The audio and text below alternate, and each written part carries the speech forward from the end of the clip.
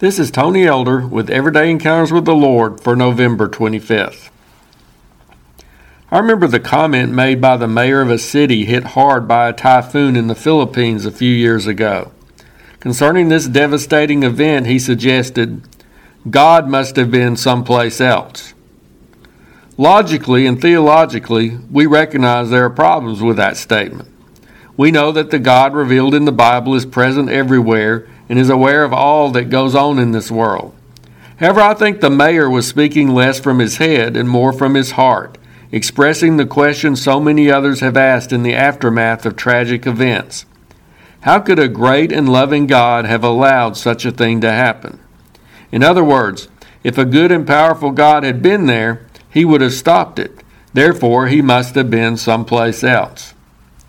A few examples the Bible gives us of others who experienced difficult, life-changing events might shed a little light on this subject. There was Joseph, sold into slavery and later wrongfully imprisoned. Yet many years afterward, he looked back and said to his brothers who instigated it all in Genesis 50, verse 20, "You meant evil against me, but God meant it for good." Now, I'm not saying everything that happens to us is a good thing. I'm not suggesting that there are not bad events or tragedies. I don't believe we can call it a good thing for several thousand people to lose their lives in a typhoon. But often we may be able to look back and see how God brought something good out of those bad events. We believe He's working to make that new path we're being forced to travel on a good one and a blessing in our lives. But sometimes we can't see any good in such a tragedy, which takes us to the example of Job. He lost everything in a short time and had no idea why.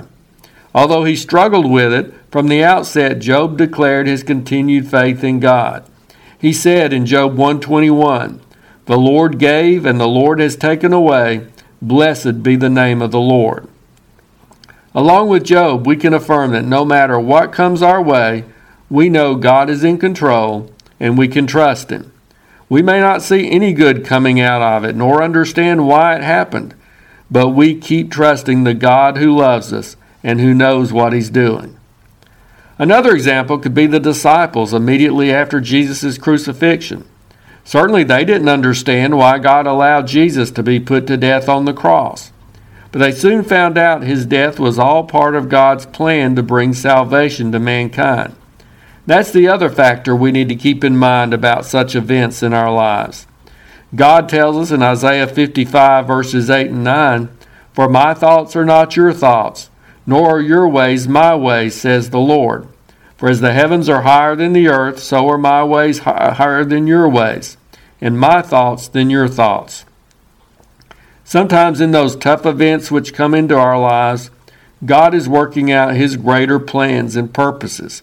Things we can't understand simply because we can't see the whole picture as God does.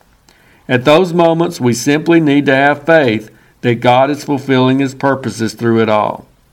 So no matter what difficulties we may have to face, let's not despair and think God must have been someplace else. Instead, let's affirm our trust in Him and declare, "Blessed be the name of the Lord." If you're interested, Everyday Encounters with the Lord is available in both book and ebook formats.